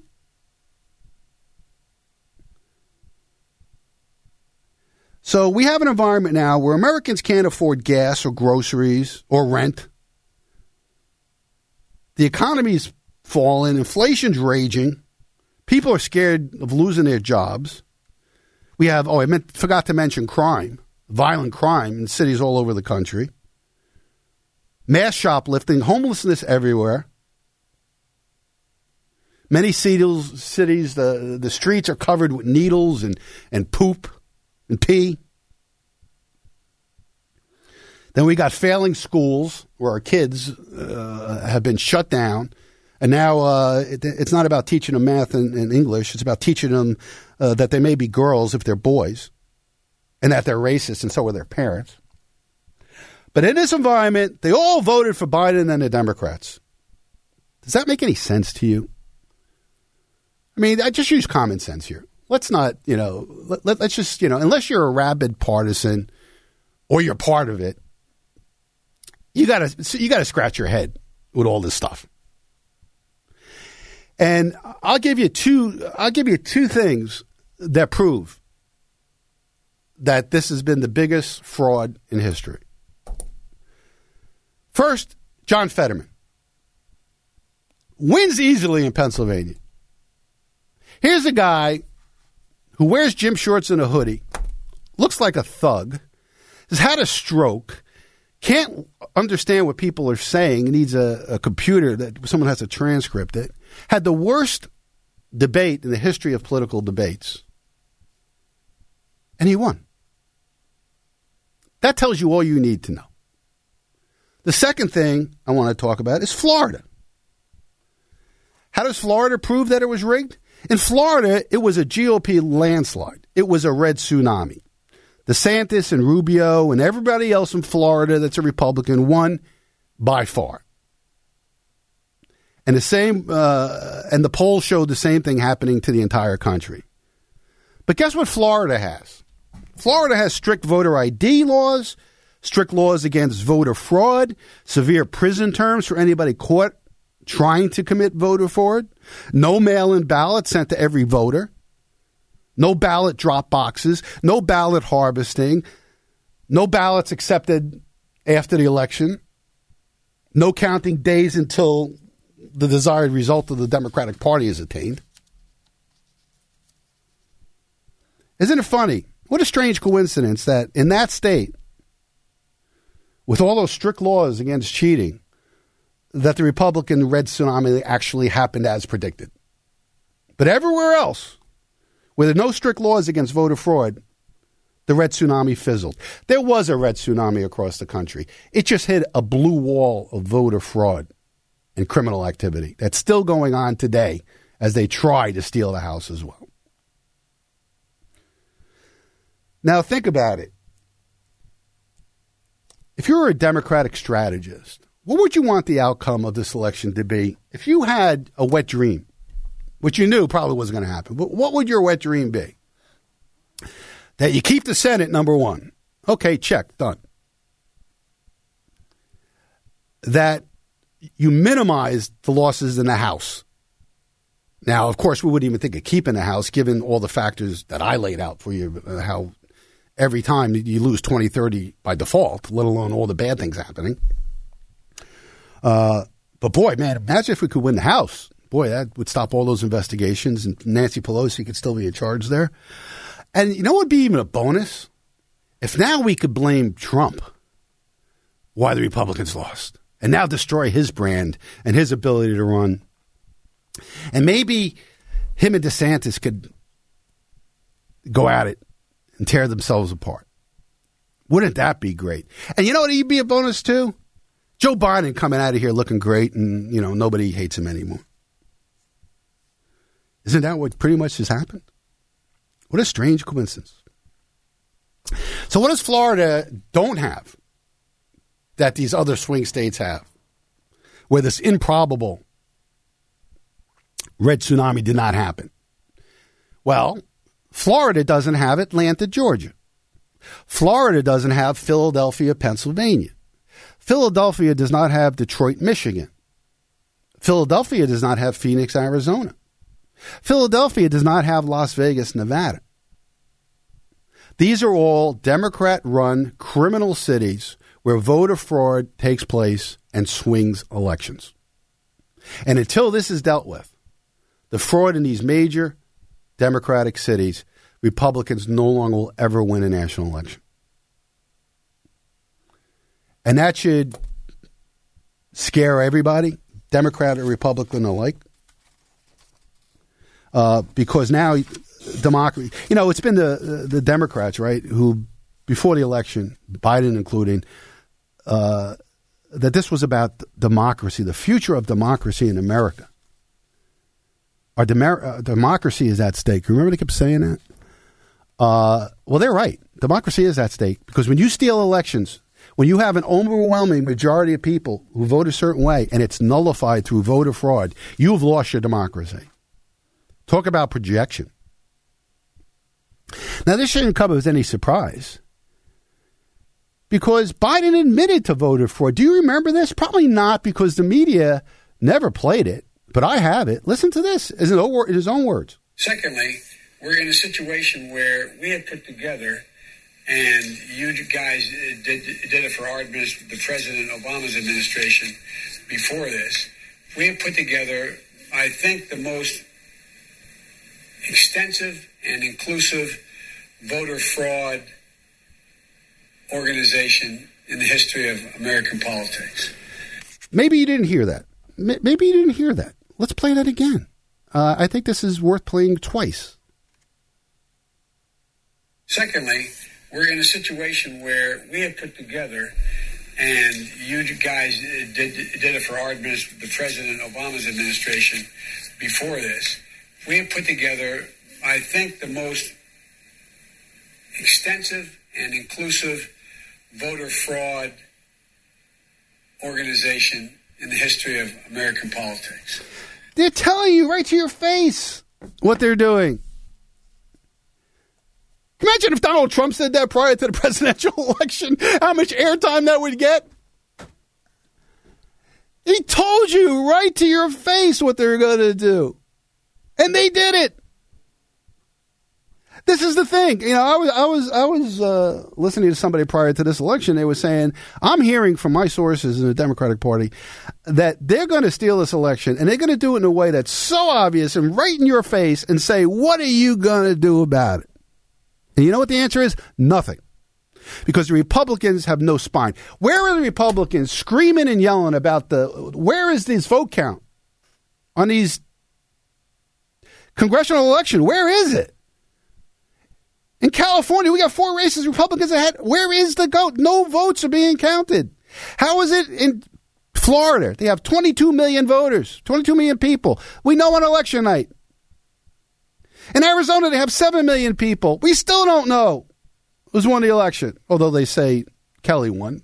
But there's still 600,000 votes out. Kari Lake is slightly behind Hobbs. Oh, by the way, in this governor election in Arizona, Kari Lake, who's now a superstar in the Republican Party, stolen or not, I mean, she is. Polls said she was going to win easily. Of course, now polls don't mean anything when you have fraud. She's running against this Kathy Hobbs. Who is she? She's the Secretary of State. Who runs the elections in a state? The Secretary of State who's on the ballot for governor. I mean, talk about corruption. And all of a sudden, here we are almost a week later. And where are the votes? And they're all Democratic votes that come in. It's amazing how all of a sudden, 98% of the vote in from the voters on election night, the Republicans ahead. And then in the time after the election's over, the Democrat wins every time. How does that happen? It's kind of like, imagine you get for your birthday, mom and dad buys you a bicycle. And the first day you have it, this kid down the street steals it from you. And you sit there every day and you watch him ride your bike. And there's nothing you could do about it. That's exactly the way I feel. And I think a lot of Americans feel now. And your emails that you all sending me, what the hell's going on here? I mean, it's so obvious in your face. What are you going to do about it? Nothing.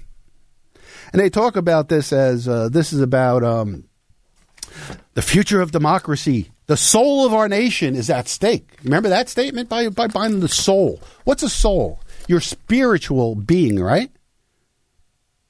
Well, listen to the Democrats' soul of the nation. Proposition 1 in California passed with 75% of the vote. 3/4 of California voters voted for Proposition 1. What is Proposition 1? It's the right to have an abortion up to the birthday of the baby. Your baby's due this morning. I decide to have an abortion. You go to the hospital. They will rip that baby apart from your womb and kill it. The soul of a nation. Gavin Newsom. This was his quote. We have governors that won their re-election tonight in other states that are banning books, that are banning speech, that are banning abortion. And here we are in California moving in a completely different direction. And that's a deep point of pride.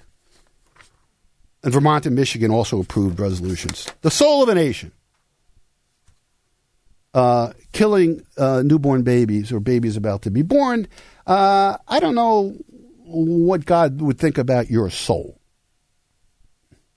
But anyway, we have another stolen election. I'm telling you, my guess, we'll see next week, if it's over by then, if they're able to steal those last 2 seats from the Republicans and control the House. If I had to bet right now, I'd say they're going to steal it because they don't care.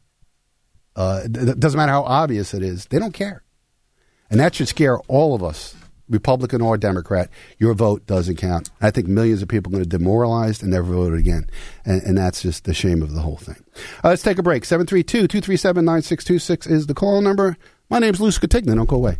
Jersey Shore Septic and Sewer, a family-owned and operated premier septic installation and repair company with more than a decade of experience in the septic services. Jersey Shore Septic and Sewer provides full-service maintenance and cleaning services, pumping septic tanks, repairing broken sewer lines, cleaning of grease tanks for restaurants, as well as real estate septic inspections, repairs, and installations. Phone 732-600-8721 or go to jerseyshoreseptic.com to learn more. Jersey Shore Septic and Sewer, top quality work at the most affordable rates. Brick Township has plenty to offer in November and December to celebrate this holiday season. Go grab all your Thanksgiving goodies at the Farmers Market on Saturday, November 19th from 8:30 a.m. to 1:30 p.m. at Windward Beach Park. The annual tree lighting will take place on Wednesday, November 30th at 5:30 p.m. at Town Hall, located at 401 Chambers Bridge Road. Also join them for the menorah lighting on Monday, December 19th at 5:30 p.m. For more info, go to bricktownship.com. township.net. Do you have a home to sell? Do you need to buy a home? Or maybe you would like to consider a career in real estate? Well, you need to contact my brother, Mark Skatigna. He's the broker manager of Coldwell Banker Flanagan Realty on Route 70 in Manchester. Mark has helped so many of my clients with either the sale of their home or to purchase a new home. All of them could not have been happier with his help. What about an exciting new career in real estate? Maybe you're finding you have more time on your hands than you would like to after retiring from your full-time job, and are also looking to make some extra income. With flexible hours to still enjoy your free time and income that could be limitless, Mark could train you to be as successful as you would like to be and enjoy a rewarding career in real estate. For help with any of your real estate needs, as well as any information on a career in real estate, call my brother Mark Skatigna at Coldwell Banker Flanagan Realty. His number is 732-657-6200. That's 732-657-6200. Mark Skatigna, Coldwell Banker Flanagan Realty. Give him a call. You'll be happy you did. I'm Lou Skatigna, certified financial planner, author, president of AFM Investments, and the host of The Financial Physician, heard each Sunday morning 7 to 9 right here on 92.7 WOBM, or anytime at thefinancialphysician.com. Don't let interest rates, inflation, and market volatility keep you awake at night. Come to my Toms River office for a no-obligation professional diagnosis of your financial health. I'll review your investments, income taxes, and retirement plan. I'll suggest a comprehensive financial and estate plan that will improve your financial health and, most importantly, lower your financial risk during these uncertain times. If you are retired or plan to retire, I will show you strategies designed to increase your income and protect your estate from nursing home costs. Call us at 732-905-8100 and get on the road to a healthy financial future. That's 732-905-8100. Join me Sunday mornings 7 to 9 for The Financial Physician right here on 92.7 WOBM, or listen to the podcast at thefinancialphysician.com. Securities transactions through Lee Baldwin & Company, member FINRA and SIPC, registered investment advisory service through Fortitude Advisory Group. Call the Financial Physician now at 732-237-9626. Here's Lou Skatigna. All right, can't believe we're in the home stretch of the program. It's the fastest 2 hours in Financial Talk Radio. Thanks so much for joining us for this week's Financial Physician. Lou Skatigna here, certified financial planner. You're a money doctor, live each and every Sunday, 7 a.m. to 9 a.m. right here on WOBM 92.7, or anytime at the podcast. Now, if you're just joining us now or you missed part of the program, you shouldn't miss a minute of The Financial Physician, and there's no excuse not to hear the entire show. Just go to thefinancialphysician.com, where we have the podcast of the show. It's available right after the show's over. I mean, within 5-10 minutes, you'll be able to go and listen to the show. So if you get up late, you're in church, you just found us on the Parkway, zipping through stations, and you missed part of the program, just go to thefinancialphysician.com, where hundreds and hundreds of you listen to the show on the podcast, the number one financial show at Podomatic, and I appreciate that. Appreciate you sharing it, putting it on your social media or on websites that could help broaden our audience, and the podcast downloads grow each and every week. And for those of you overseas who listen to the program, I really do appreciate it. I get a kick out of we're a big hit in Ukraine lately. 100 people a week are listening to the show in Ukraine. We have downloads in Australia, South Africa, Ghana, Spain, Italy, Canada, of course, is our biggest foreign download of the show. So share it. Appreciate that. That's thefinancialphysician.com. Love your emails. You got a financial question, something I could help you with, something you want me to cover on the program, you just want to say hello, that's Lou at thefinancialphysician.com. Now, I was talking in the first hour about the financial markets, the economy, inflation, and what's happening in the housing market. And the housing market is one of those industries that are directly affected by interest rates. And the Federal Reserve, as you know, has raised interest rates aggressively this year. Last week, before this inflation number came out and made everybody giddy that maybe the Fed may pause their interest rate increases, which they won't. They indicated they're going to continue to raise rates. And as interest rates go up, so do interest rates on loans, whether they're car loans or in this case, we're going to talk about mortgages. Obviously, mortgages, I mentioned early on that mortgages are 7% or higher on average nationwide compared to where they were just in January of this year, a little over 3, which has had a big effect on the housing market. So joining me now is an expert on mortgages and obviously has his finger on the pulse of what's happening in the mortgage market. His name is Herbert, and he's with Advisors Mortgage Group. He's a branch manager in Waretown, local guy. Len, thanks for joining us on the program. Good morning, Lou. Thank you so much for having me. I really appreciate that. Good to have you on. I don't usually have guests, or very rarely, usually only when I'm going out of town and I'm recording a show. But you and I were talking. You were listening to the program, and you came in and saw me, and we were talking about what you're seeing going on in the housing market. And I thought it'd be a good opportunity to have you on. And I want somebody who actually lives it every day. I read articles about it, but you live it every day. From a 30,000 feet perspective, what do you see happening with the real estate market in general, mortgages, and people's ability to afford homes, and what you see going forward as far as price levels of homes and so forth? Well, thank you again. So it's an interesting, my perspective, I guess, is interesting to see from a standpoint of supply and demand. I still think that there is demand out there for homes. I think this week, or maybe it was last week, I think Redfin actually cited that 46% of homes that were under contract were still in a multiple bid situation. So I still think that there's demand there. However, affordability has certainly become an issue. I mean, when you go from 3% interest rate a year ago to about 7%, like you were saying, right around there, certainly becomes a huge factor for a lot of people who are thinking about buying houses. I was mentioning the real numbers last week. A loan at 3.5%, say a $500,000 home, you put down 20%, $100,000, you're financing $400,000. It was $1,800 a month at 3.5%, 4%. At current levels, it's $2,800 a month. I mean, $1,000 more. And some people are saying that we may even go up to 10% before this is all said and done. Wow. And at that level, it was $3,600, actually double the payment. Wow. So, you figure out, an average family can only afford so much a month for housing. So obviously, as interest rates go up, they have to be able to afford less house. Isn't that correct? 100%. 100%. And that has to affect housing prices, you would think. You would think. Absolutely. But you mentioned before that there's still good numbers, and you're local, and they say real estate is absolutely local, right? Absolutely. So you're here on the Jersey Shore. You deal a lot with, I imagine, senior communities as well. And, I do. And we have different dynamics down here than maybe the entire country. But are you still seeing one area of interest to me? I live in a retirement community. Many of my clients live in retirement communities. And those communities have their own dynamics in that a lot of people live up in North Jersey and New York. They're selling their houses up there for $1 million. They could afford to come down here and pay $400,000 or $500,000 for retirement community. Also, you have estate sales. People die and those houses are on the market all the time, and you have that kind of turnover. So let's talk about what you're seeing here on the Jersey Shore in general as far as housing prices go and demand.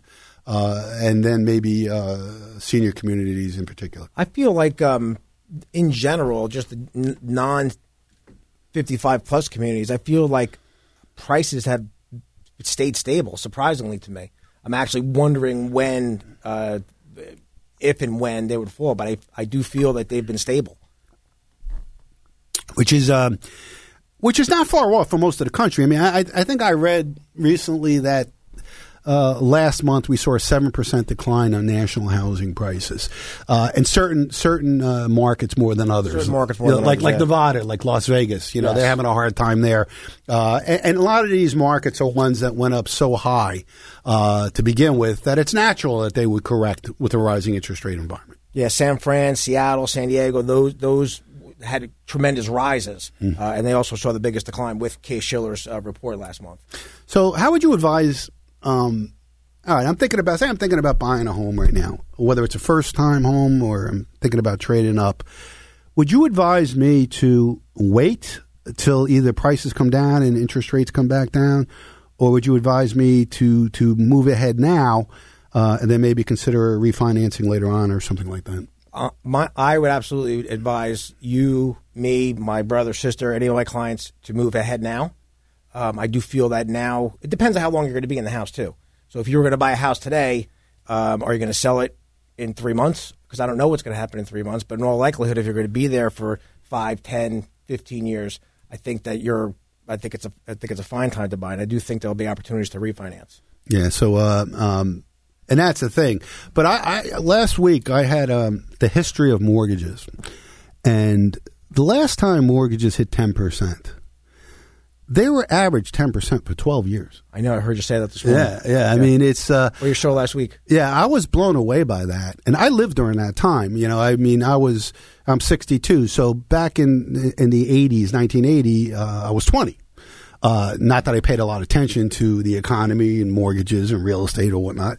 The last thing I thought about was the economy when I was 20 years old. I was in pre-med in college, and I wasn't the least bit interested in economics or finance. But going back in history, I'm a student of economic history.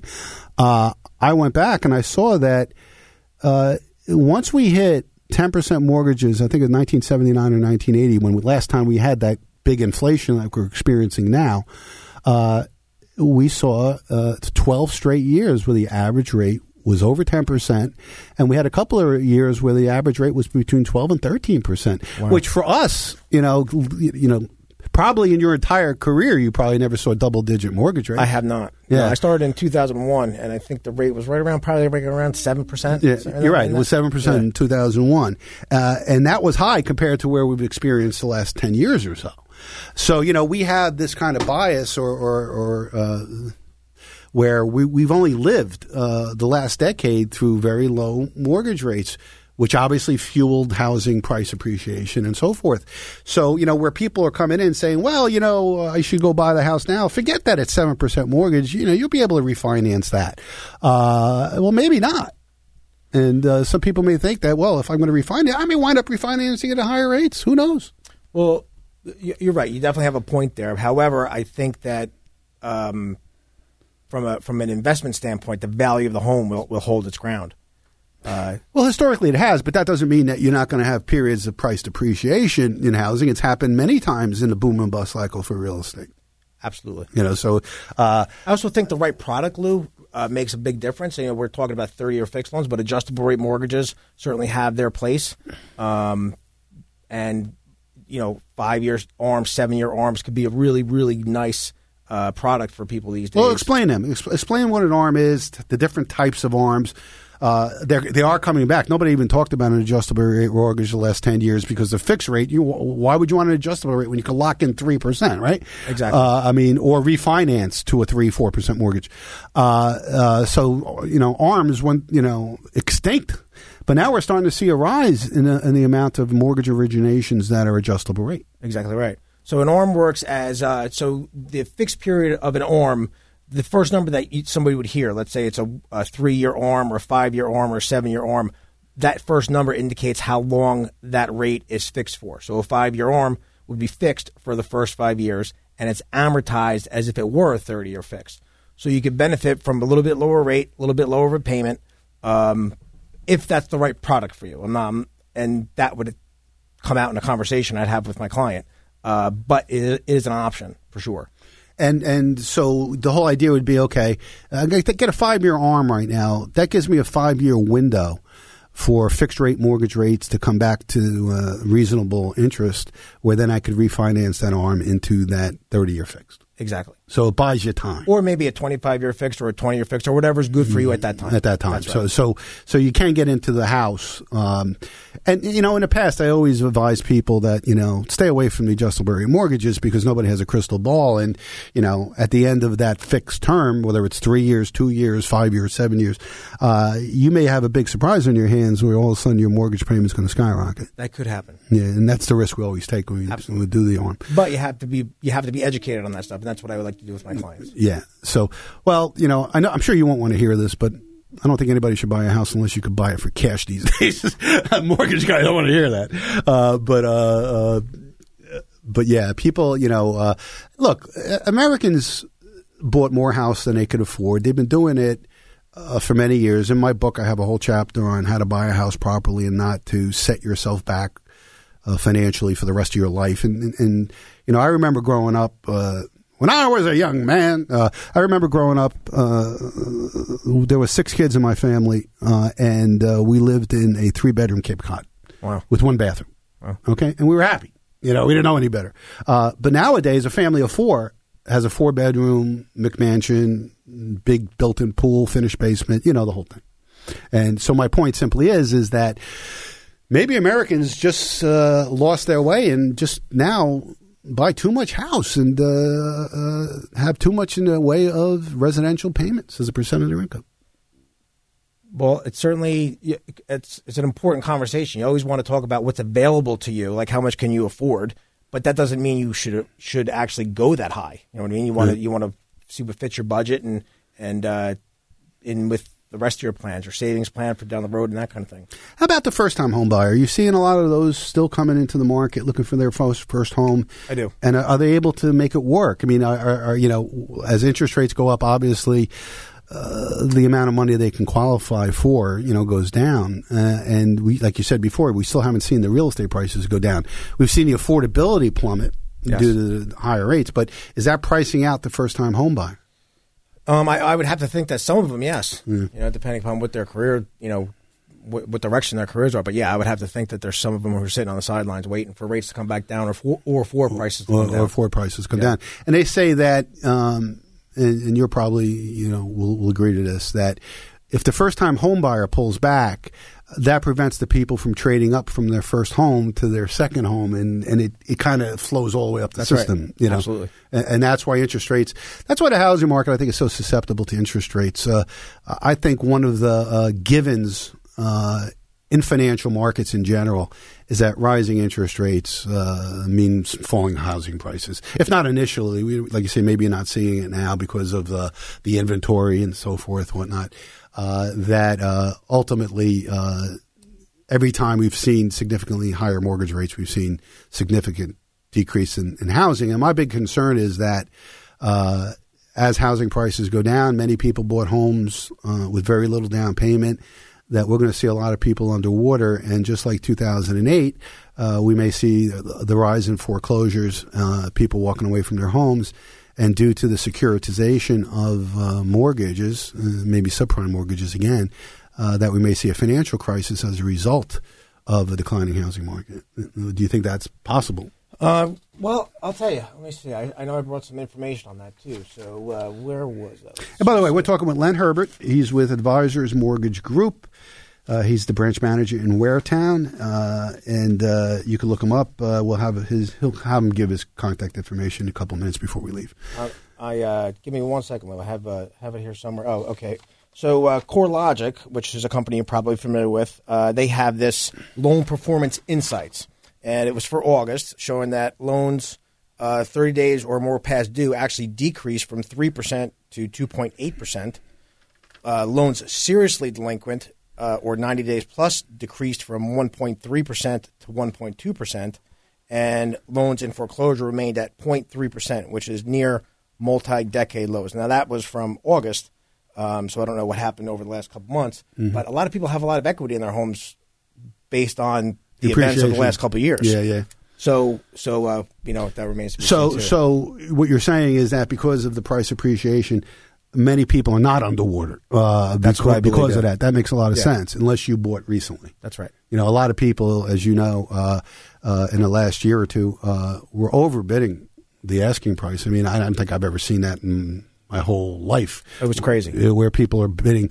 I know somebody who bid $50,000 over a $360,000 house. Wow. Just to get it, because there was 28 bidders in it. Yeah, that doesn't exist anymore today. No. So it was like that. Well, that's the thing about this. There's always a lag from interest rates rising to start seeing. You see the prices start to come down, the asking prices. You don't have that overbid anymore, and so forth. Anyway, we're reaching the end of our time here. You originate mortgages. So anybody looking for a mortgage, you're the kind of guy who will figure out the best product for them, how to do it, finance, and take all the things. Absolutely. Tell us how people get in touch with you. Do you have a website? Do you have an email, phone number? Yeah, best way to get in touch with me, Lou, is directly through my cell phone number, which I'll give to everybody right now. It's 732-684-5771. Again, that's 732-684-5771. I can also be reached by email. My email address is lherbert@advisorsmortgage.com. So again, lherbert@advisorsmortgage.com, or you can go to www.advisorsmortgage.com www.lherbert.com. You can find me there as well. Wow, you got your own website. I do. I do. You got your own billboard in Times Square yet? Not yet. So anybody out there, if you're looking for, you're thinking about buying a home, getting a mortgage, Len's a guy to talk to. I'm very confident in him. He's smart. He knows what he's doing, and he's based in Waretown. All right, there's our music. Thanks for joining us. Thank you so much. Always a fast 2 hours here on The Financial Physician. Thanks so much for joining us. I'm sure next week we will probably have the House results for you. Don't hold your breath on that one either. Boy, we live in interesting times. If you missed any of the program, definitely go to thefinancialphysician.com, where I have the podcast of this show. You definitely want to hear the whole program. Love your emails. Lou at thefinancialphysician.com. I answer each and every email. You want to come in for a financial consultation, 732-905-8100 is my phone number. Remember, I'm not far right. I'm just right so far. Have a great week. See you next week.